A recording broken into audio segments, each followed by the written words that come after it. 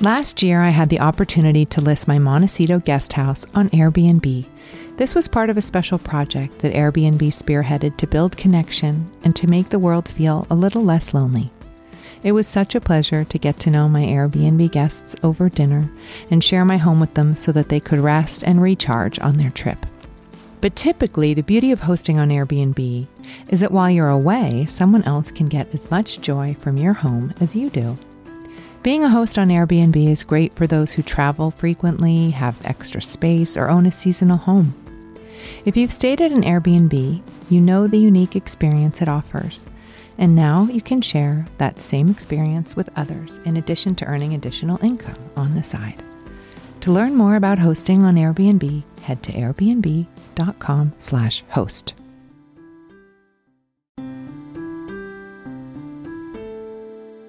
Hi, Elise Lunan here. I'm the Chief Content Officer over at Goop and co-host of the Goop podcast. Today, I'm sharing one of my favorite conversations from our In-Goop Health Wellness Summit in LA. But before we get to it, let's talk about something else I like, Summer Cocktails and Kettle One Botanical, who made today's episode possible.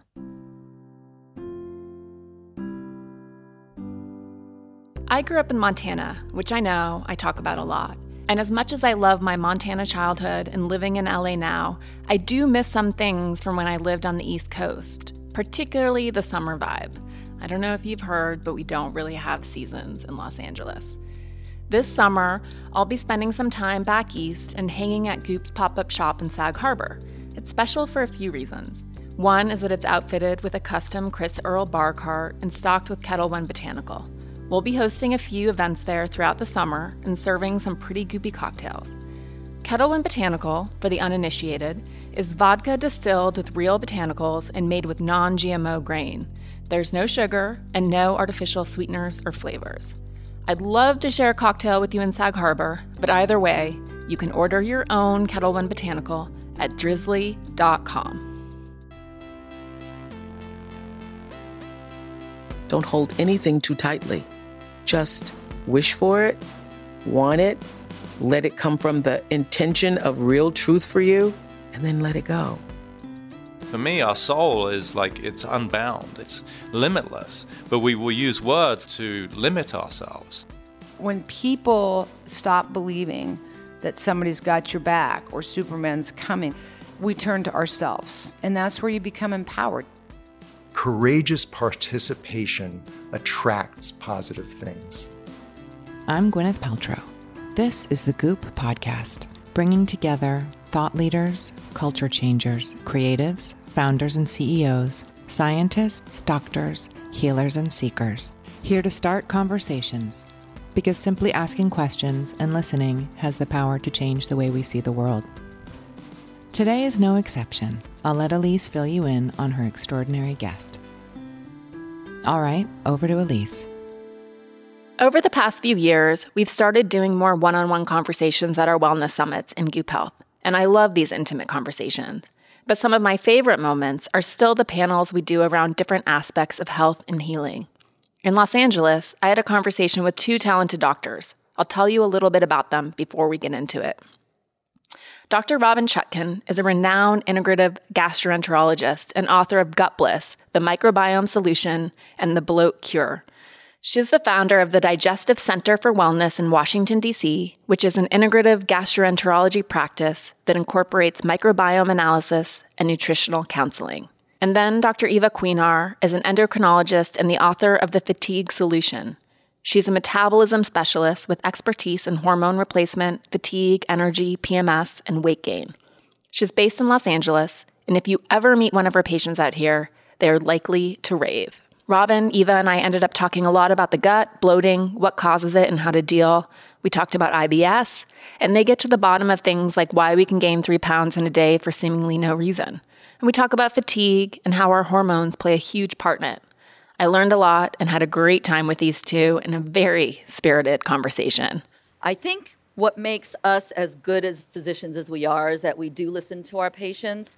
And I have learned a tremendous amount of medical information and healing ways for my patients by patients bringing information to me. But I think as a consumer, as the patient, it's also your obligation to teach us what might be out there. So let's get into it.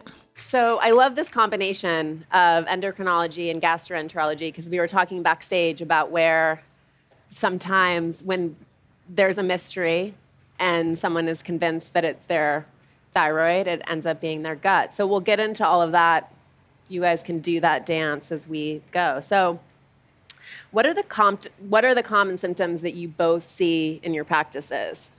So bloating is one of the commonest symptoms I see, and my goal is always to sort of empower patients, to be a medical detective when it comes to their bloat, because it's never normal. There's always a reason, right? So trying to figure out, is it the thyroid?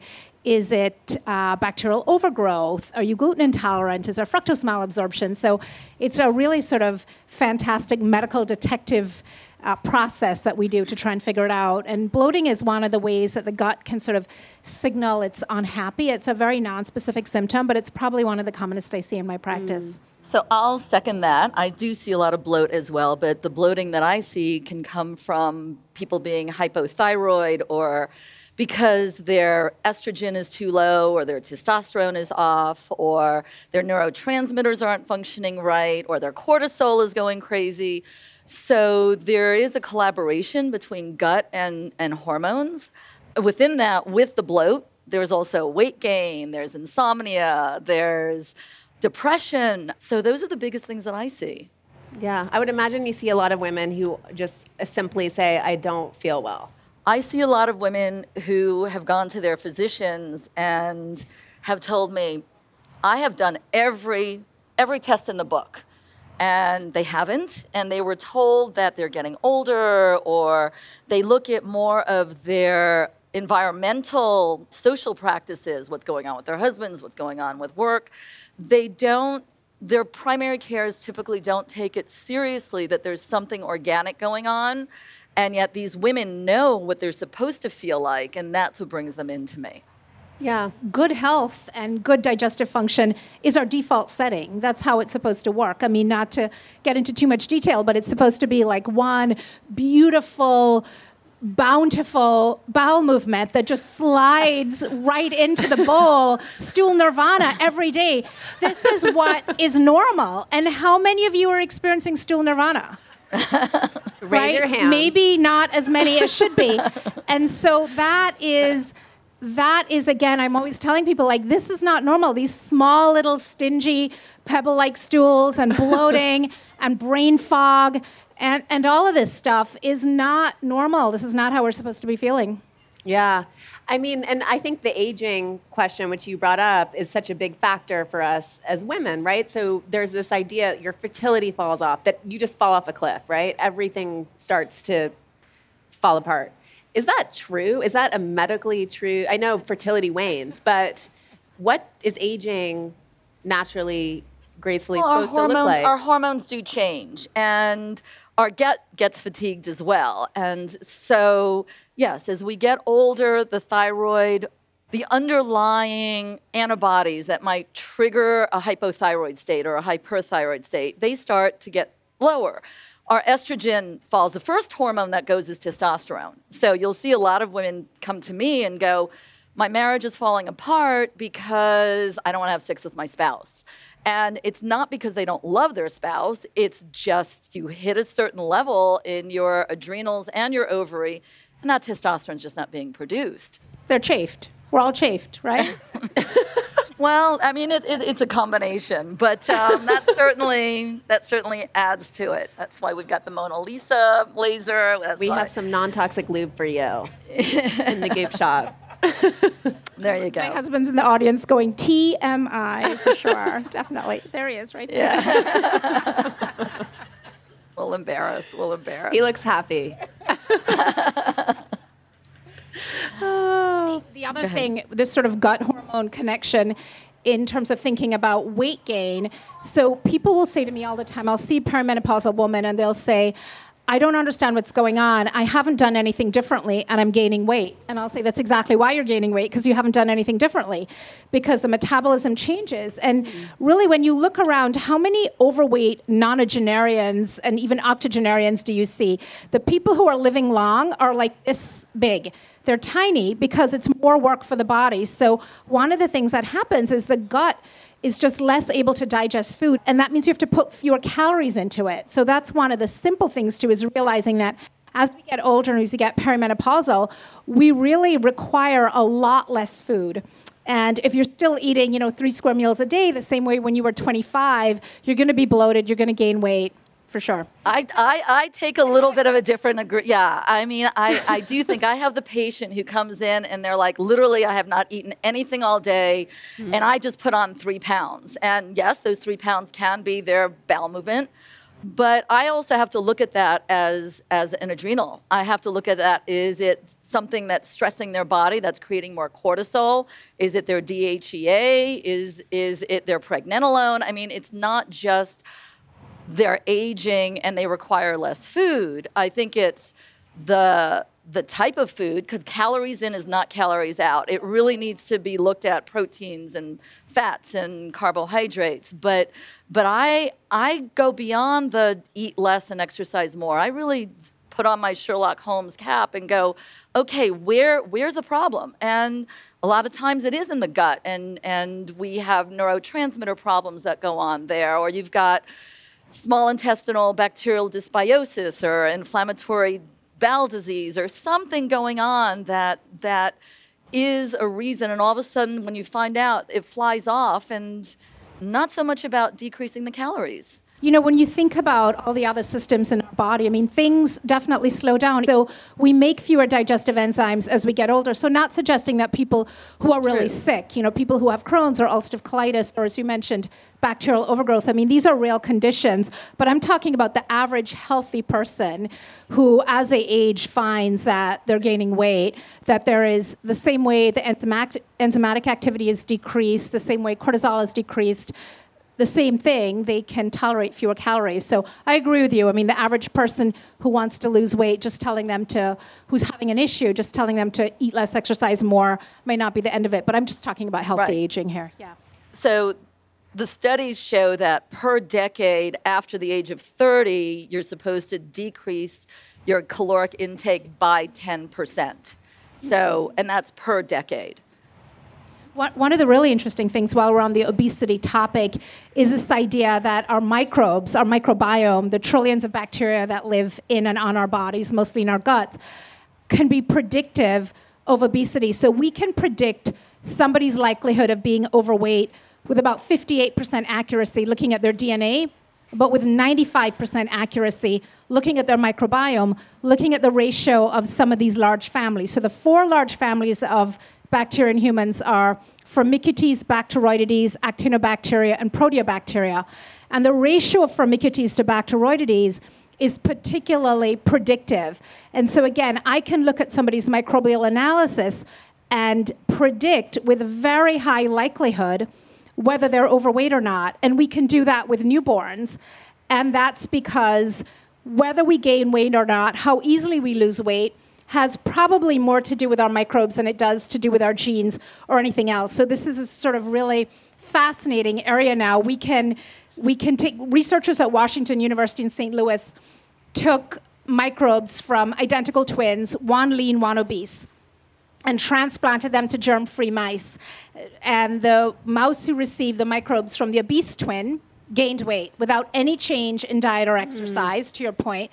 And the mouse who had the microbes from the lean twin stayed lean. So this was a first example of a cross species from actually human to mouse conferring weight gain. So this is a really fascinating area. And as Eva said, it's not calories in, calories out. We see that all the time. People are eating the exact same food, some gaining weight, some not. We know there's some microbes that confer thinness. And so this is, again, really exciting area. So does this mean that at birth, we're all getting fecal transplants on the go forward?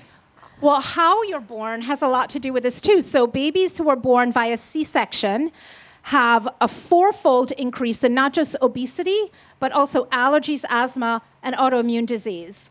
And that's just based on not swallowing a mouthful of microbes going through the vaginal canal and slash coming out instead. So, we're finding out all these incredible differences now, and that's one of them, just the differences with birth method. And do you think, does this mean that there's a promise for things like obesity, that a fecal transplant might be able to...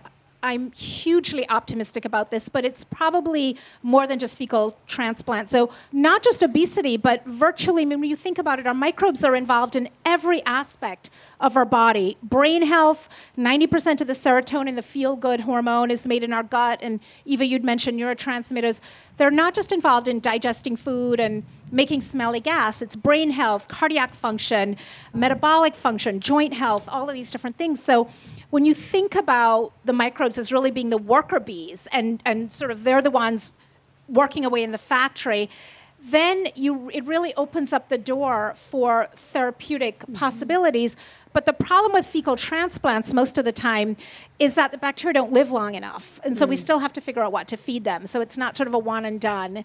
And so a friend of mine called me the other day and said, I want you to find some microbes from a skinny 18-year-old and bring them down and shoot them up my butt. And I said, it doesn't quite work that way. Yeah, don't you have to imbibe them?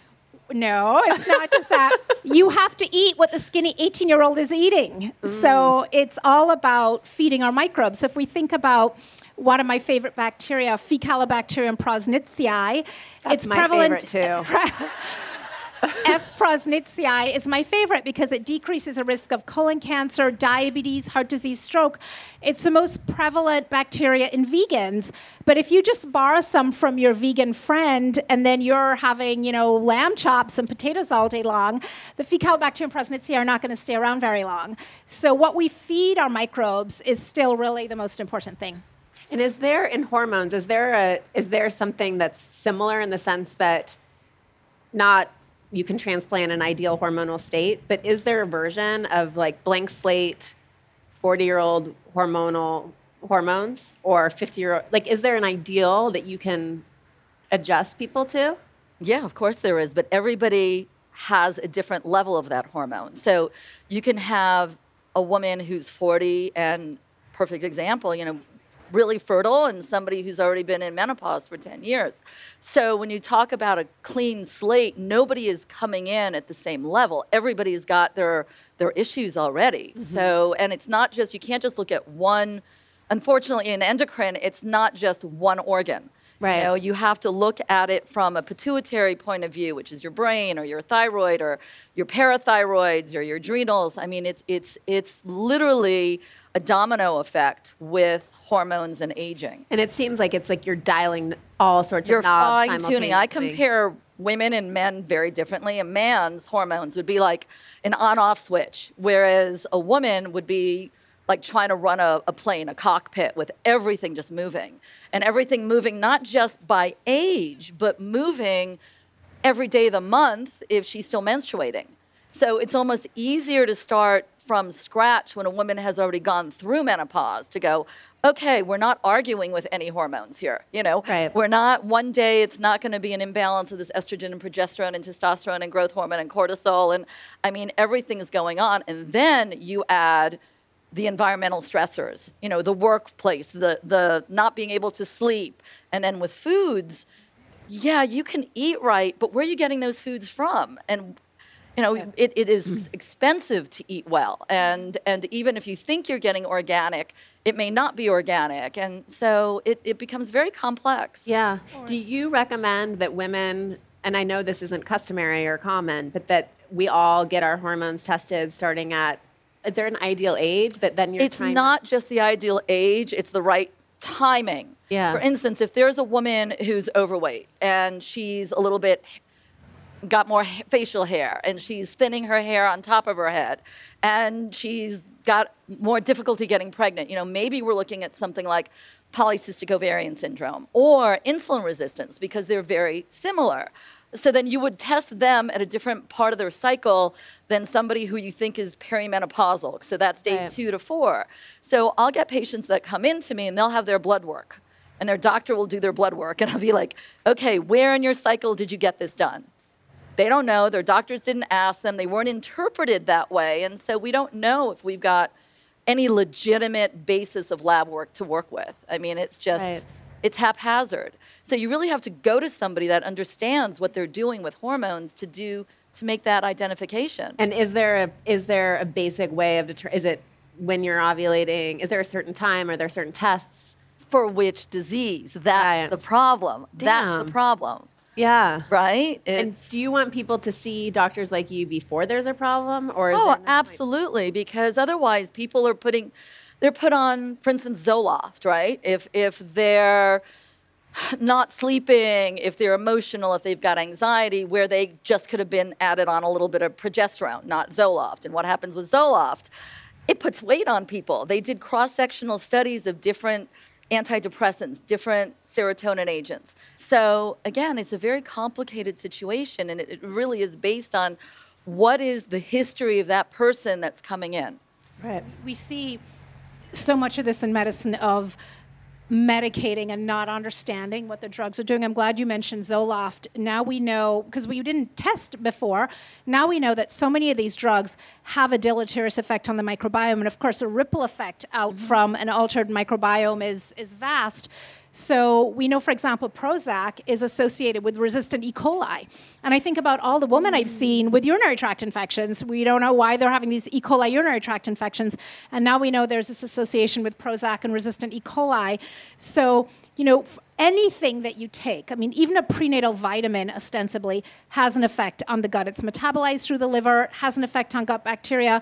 So I think we have to think not just how these things are affecting us as a macro host, but how they're affecting our 100 trillion micro hosts and how that is in turn creating disease. Because where does disease come from? In medical school, we're really good at saying what something is. You have Crohn's, you have ulcerative colitis, you have microscopic colitis, you have hypothyroidism, but it doesn't fall from the sky. And we know that the genes are just a suggestion.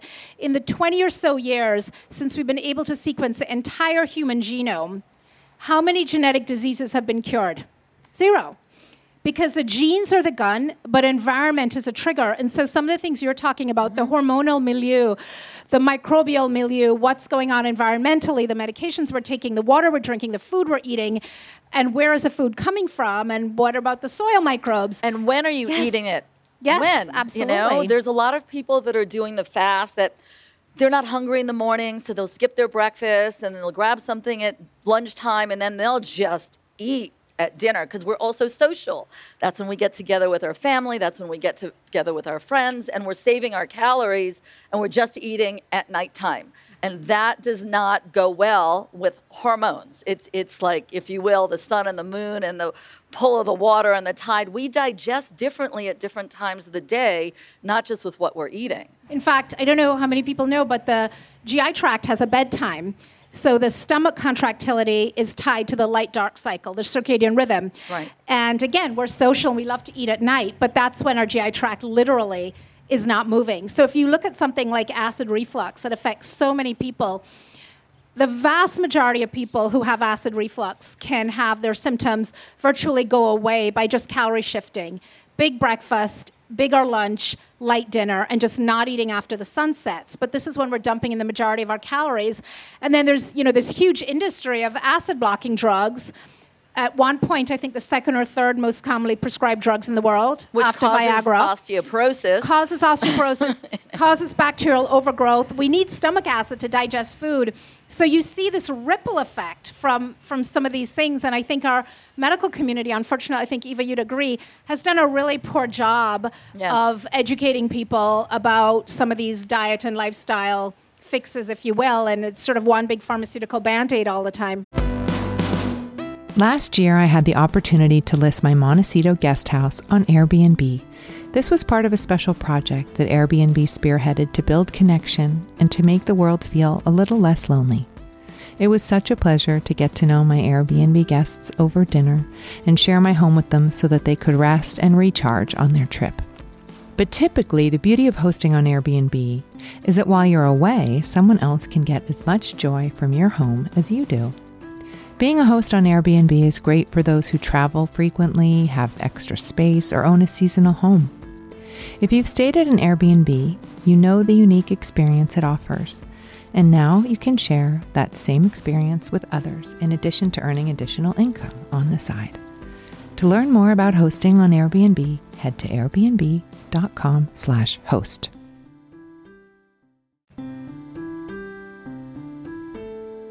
Let's take a quick break.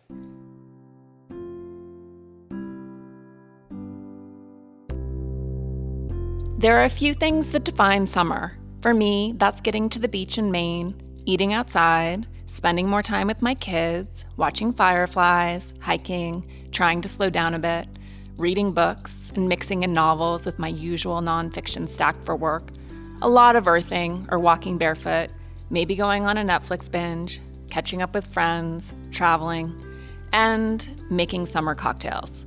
If you're looking for inspiration for your next summer party, not that you need an occasion, we have a lot of fun recipes on Goop made with fan favorite Kettle One Botanical. For starters, see the Botanical Breeze and Cucumber Mint Cooler, or just grab some Fever Tree soda and mix a botanical spritz. Kettle One Botanical is vodka distilled with real botanicals and made with non-GMO grain. There's no sugar and no artificial sweeteners or flavors. There are 3 Kettle One Botanical varietals: cucumber and mint, grapefruit and rose, and peach and orange blossom. And they all make for really fresh tasting summer cocktails. You can order Kettle One Botanical on drizzly.com to try one out yourself. That's DRIZLY.com. Between this podcast, our live events, and editorial stories, we get to team up with a lot of innovative companies that are also run by and for women. Like, for example, Senrev. A while back, we interviewed Coral Chung and Wendy Wen, the co-founders of Senrev, for our Female Founders column. And this is what I learned. Senrev is a modern, direct-to-consumer luxury handbag line. They believe, like we do at Goop, that women are multifaceted and that our choices matter. Their bags are all handmade by artisans in Florence, Italy, and sourced from the finest materials. All of their styles are 100% Italian leather and made with high-quality micro-suede interiors. But speaking of choices that matter, my summer project, or really my forever project, is streamlining my closet and paring it down to the basics and essentials, the things I know I'll wear and love forever, or at least for a long time. So I appreciate the versatility of Senrev's Maestra bag in particular, which is really like having 4 bags in one. The Maestra bag can be worn like a backpack, satchel, tote, or crossbody.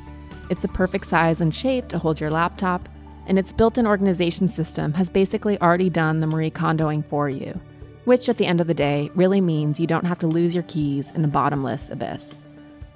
You can order your own Senrev bag at senreve.com, that's senrev.com, and you can use code GOOP to get 10% off your order for a limited time.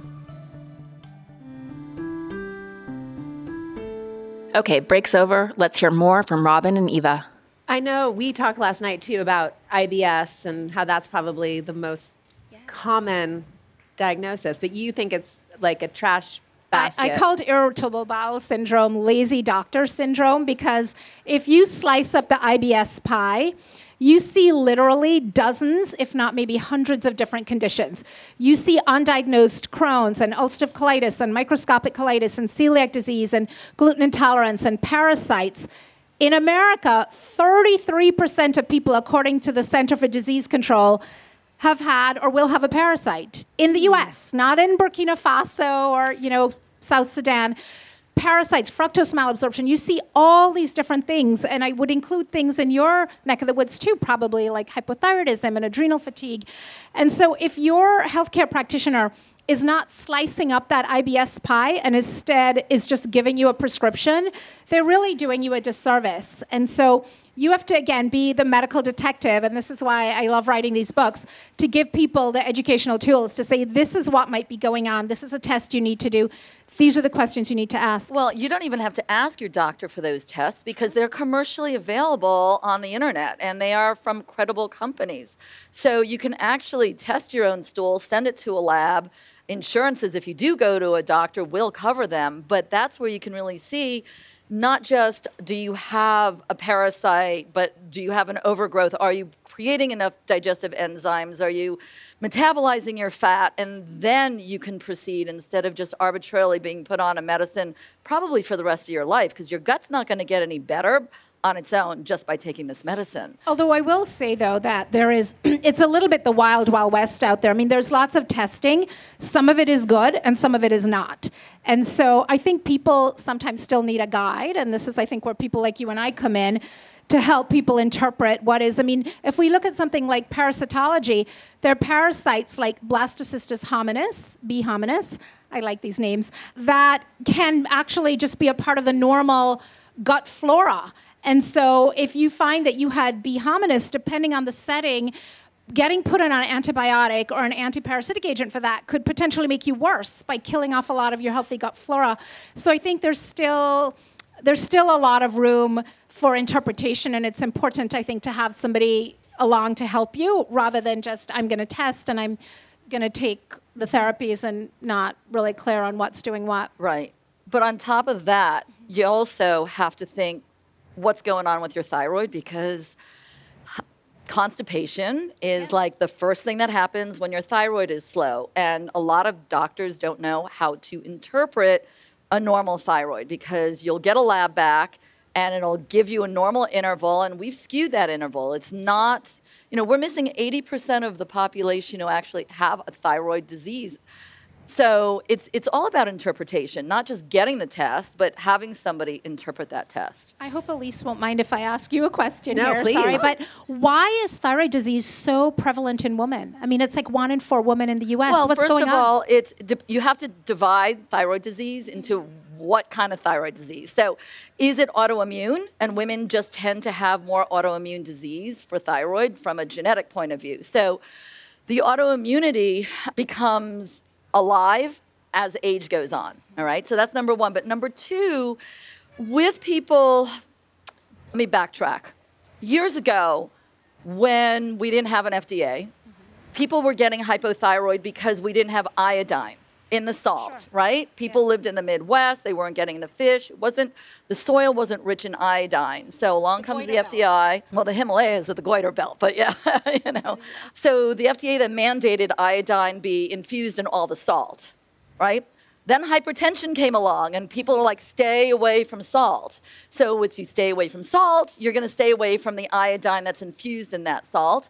And so then you have more of that environmental or nutritional hypothyroidism. So when you're saying why, those are the two biggest reasons. And so the FDA took away the iodine from salt about 8 years ago, and we've seen such a surge in hypothyroidism since then. So eat more salt? Eat more iodine. So even with the salt, so people will say, well, I do sea salt, which has virtually no iodine, or they'll do the Himalayan pink salt, which has virtually no iodine. So kosher salts, virtually no iodine. The old-fashioned Morton salt has iodine in it, but even there you can find iodine-free Morton salt. You need iodine for that thyroxine hormone for that metabolism to happen. But then again, I've seen people do iodine drops, and then they get hyperthyroid, which they love because they've got energy and they lose weight, but that's not healthy either. You want that balance. Right. So I love that you mentioned autoimmune disease in women. There is a hypothesis called a hygiene hypothesis. So in the 1950s in England, they were seeing this massive increase in 2 autoimmune diseases in particular, in hay fever and eczema in British children.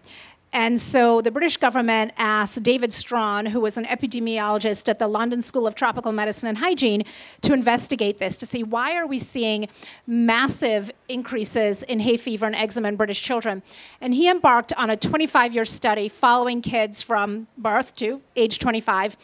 And he found these 2 incredibly surprising factors. The first was that kids who came from large families who were sick a lot because your cousin was sneezing on you and your sister was coughing on you.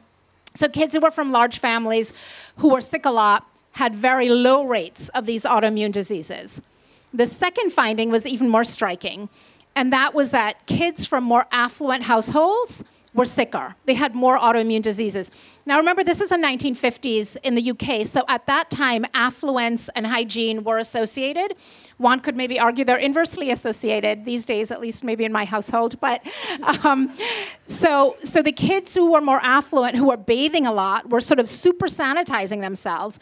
And so this turned everything we thought we knew about how disease develops on its head, and it made us realize that being too clean was really a problem. I still cringe when I see these kids with the hand sanitizer hanging off the back of the knapsack. I want them to have a little sachet of dirt on the knapsack, actually. But so we realized that if we don't have exposure to germs early on, that this means that our immune system isn't trained. And then when our immune system encounters something simple, like our own gut bacteria, that it should be able to deal with, it overreacts. And now we have Crohn's or ulcerative colitis or one of 87 different autoimmune diseases. I agree with that, but I also think that a study that needs to be kind of paralleled with that is you can extrapolate that into breastfeeding. So those more affluent parents in the 50s were not breastfeeding. Yes. It wasn't you had money, you bought formula. So, I'm not convinced that it's all about, dirt. I believe in dirt. I really do. But I also believe that a lot of the autoimmune comes from not nursing. Eva, I'm so glad you mentioned that. When I was in medical school, I would see these signs in the clinic saying, breastfeed your kid to decrease their likelihood of Crohn's disease. And I remember thinking, as a young medical student, that makes no sense. That's so crazy. How can breastfeeding decrease the rate of Crohn's disease, a gut disease? And it turns out they're exactly right, because the third most common ingredient in breast milk is something called an HMO, human milk oligosaccharides. And human milk oligosaccharides are completely indigestible by babies. So why is the third most common ingredient in breast milk something that a baby can't even digest? Because it's there to feed the baby's bacteria. The HMOs feed the baby's bifidobacteria, and the bifidobacteria help the baby to repel the staph on the mother's breast. So it's just this incredibly elegantly designed thing. And so again, we talked about babies who are born via C-section having 4 times the rates of obesity, allergies, autoimmune disease, and asthma. Babies who are not breastfed, and I think you're exactly right, that's a huge factor, particularly in the 50s, 60s, and 70s, where affluent women who could afford formula were not breastfeeding, and we were seeing huge increase in autoimmune disease in that more affluent group. Yeah. Are there things that are effective at mitigating that for those who have to have an emergency C-section or can't breastfeed? Is that seeding? Yes, I love that you mentioned vaginal seeding. So Marty Blazer, who wrote a great book called Missing Microbes, almost as good as my book, The Microbiome Solution. Marty Blazer is an infectious disease doctor, and his wife who's a PhD, came up with this fantastic thing of vaginal seeding. I love it because it's low-tech and it's cheap. And it's basically just taking some gauze, obviously it doesn't have to be sterile because you're taking it and then you're soaking it down there in the perineal juices, that's the area between the vagina and the rectum, soaking it, and then when the baby comes out, you just swab the baby. So when you pull the baby out via C-section, so you're sort of simulating a vaginal birth. Now, as I mentioned in the birth plan in my book, make sure that your team is aware of this because they will call security. If you are giving birth to a baby in America and you start, putting vaginal juices all over them, they will, even your baby, they will take the baby from you and call security. So you have to make sure that your team, you bring the medical community up to speed on this and let them know this is what you're doing. But it's such a low-tech, convenient and really inexpensive way of colonizing the baby with those important founding species from the mom. I just want to touch on what you said about letting your medical community know. I think what makes us as good as physicians as we are is that we do listen to our patients. And I have learned a tremendous amount of medical information and healing ways for my patients by patients bringing information to me. And if I don't know about it, I'll research it. But I think as a consumer, as the patient, it's also your obligation to teach us what might be out there because we get 4 years of medical school, 3 years of residency, 2 years of fellowships, right? And we can't know everything. And the world is working really fast and it's just information. And Google can be really fabulous. And it can be like hell for me as well. Rabbit hole. But it's also, you have to be the ones, you have to be empowered and lead the physician, because I think I am only who I am today because of audiences like you. I really do. So Totally second that. Yeah. Thank you for that. And I completely agree with that. And I think it's not common enough for doctors to welcome the pushing, you know? So, and I know. Well, a good doctor will always welcome it. Yeah, I agree. I think it's essential, particularly for women who are often dismissed, to keep pushing. Right. So what's coming next in research or patient care that you guys are excited about? I think the microbiome mental health connection. I mean, we've known about the second brain and the gut, the enteric nervous system. We have 5 times the amount of neurons in our gut that we do in our spinal cord. So we've known about this connection in this sort of diffuse, abstract way. But the studies now, we were talking last night, you can induce anxiety in mice by giving them a certain bacteria, Campylobacter, and you can treat anxiety in mice by giving them certain bacteria. So to me, the opportunities, the therapeutic opportunities for people who really struggle with depression and anxiety and even schizophrenia, obsessive compulsive disorder. So not just a therapeutic part of it, but also causatively. So what's going on in our gut that's making us depressed and anxious and having OCD? So that's a really exciting area for me as a gastroenterologist.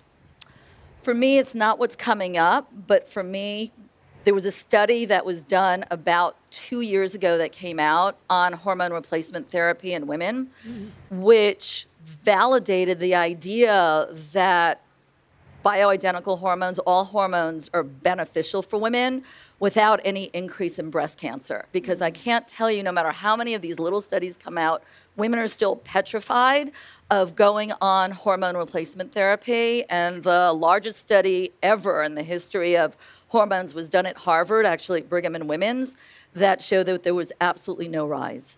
So I'm wanting to take the platform of educating what's already been identified as healthy and beneficial. Women lived longer, women lived healthier, and the breast issue scare for most women is essentially the same as not being on anything. So, and is that something that you think almost any woman of a certain age would benefit from, or what percentage of your practice? I do. I think that for me, I shouldn't say I welcome women to be miserable when they're starting to go through menopause. I don't.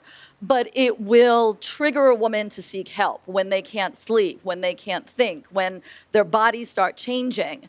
For a woman to actually knock on my door and say, okay, do something. It's the woman that can go through menopause. I felt nothing, I was like, I was fine. Okay, well, I'm not fertile anymore. But it's that woman that I'm more concerned about, because they'll think, well, I don't need the hormones. And yet we know that estrogen helps with prevention of dementia, helps with eye disease and dental disease and bone disease and heart disease. And yet, like I say, the study that came out really within 2 years has made us confident that we can use it without the fear of breast cancer. Is there anything that you guys, regardless of patient, feel is just excellent for anyone and everyone who comes to your practice? I love a good probiotic for many reasons. We're talking about women now? Yeah. Okay, yeah. I have men had their moment. Probiotic, calcium. I mean, there's certain staples. I don't believe in a multivitamin if you're talking about like nutrition. Is that what you're saying? Or no, in general, anything. Okay.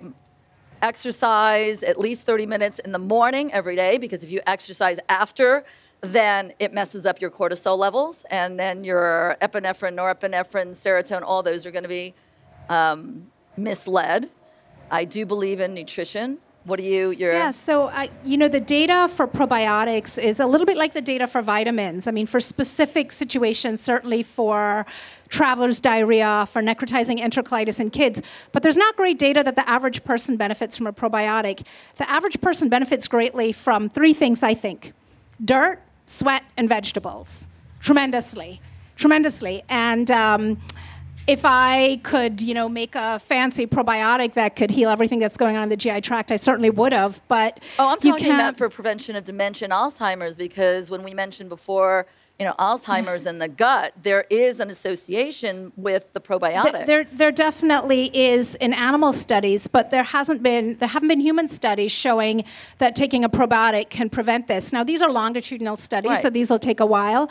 And part of the problem with people feeling like, I'll just go take a probiotic, is they don't pay as much attention to the dirt, sweat, and vegetables that can potentially be really helpful. So the same way I tell patients, listen, you can't be eating Doritos and taking a vitamin and think that, you're nutritionally, you're set. good. Yeah. And if you look at people who really look healthy and are healthy, it's not because they're taking a vitamin or probiotic. It's because of what they're eating and how they're living. So, not to say that modern medicine doesn't offer cures and remedies, et cetera, but the basic things are still the basic things. Dirt, sweat, and vegetables. And there are probably a few others too. Those things really go a long way. Well, when you look at telomeres, are you familiar with telomeres? I am. So I for have an people that MD. don't know, so a telomere is the end coding of a DNA. It's on a chromosome. And when it gets injured, it gets unraveled, it gets shorter, it has to find its mate, and then life goes on. And death essentially happens with the shortening of that telomere. So you do have like TA65, which is a specific vitamin that is proven to elongate that telomere and therefore anti-aging. So But has a study been shown in a control population of taking it or not that they live longer, or is this just it shortened the telomeres? No, it elongates the telomere. Right, the group that didn't take it have shorter telomeres. Right. But again, that is, and this is what, it's just, there's so much opportunity, I think, for people to be taken advantage of in some of these areas. And so I think it's so important that the science backs the stuff up. So showing, for example, that in a mouse model, giving a probiotic made the mice less anxious is not the same as you taking a probiotic and being less anxious. So I think it's still important to have these longitudinal studies in humans before we recommend that people necessarily start taking all this stuff. I think that if it doesn't hurt you, you should take it. That's like saying, well, the FDA's got something that can cause or cure cystic fibrosis, but we're waiting for it. As long as something doesn't hurt you, I think it's a benefit to take it when there are some studies to show that there is a benefit. Yes, but we also need to do studies to show it's not going to hurt you. I mean, look at GMO foods, right? I think this is over a glass of wine tonight. I know, you guys. It's a Take GMO it to the argument, isn't bedroom. it? It Right? is. That It is. It's not I could really harmful. watch you guys go all night. No. We agree with 99% No, of I what know. we say. We come from different perspectives of our body. Totally. Right? But I think that, everybody's going to have a little bit of a different opinion, and that comes from experience and exposures. But I just want to make it clear, no, I think that she's tremendous, and we do agree with 99% of what we do. And we did not meet each other before this, so. They're best friends, though. Well, thank you, guys. Thanks for listening to my chat with Robin Chutkan and Eva Cuinar. For more from Robin, check out her new online digestive wellness platform at gutbliss.com and start with her book, The Microbiome Solution. For more on Eva, you can find her at dreva.com and get a copy of her book, The Fatigue Solution. That's dreva.com. That's it for today's episode. If you have a chance, please rate and review. Hit subscribe to keep up with new episodes and pass it along to a friend who might need to listen. Thanks again for joining. I hope you'll come back this Thursday for more. And in the meantime, you can check out goop.com/thepodcast for more.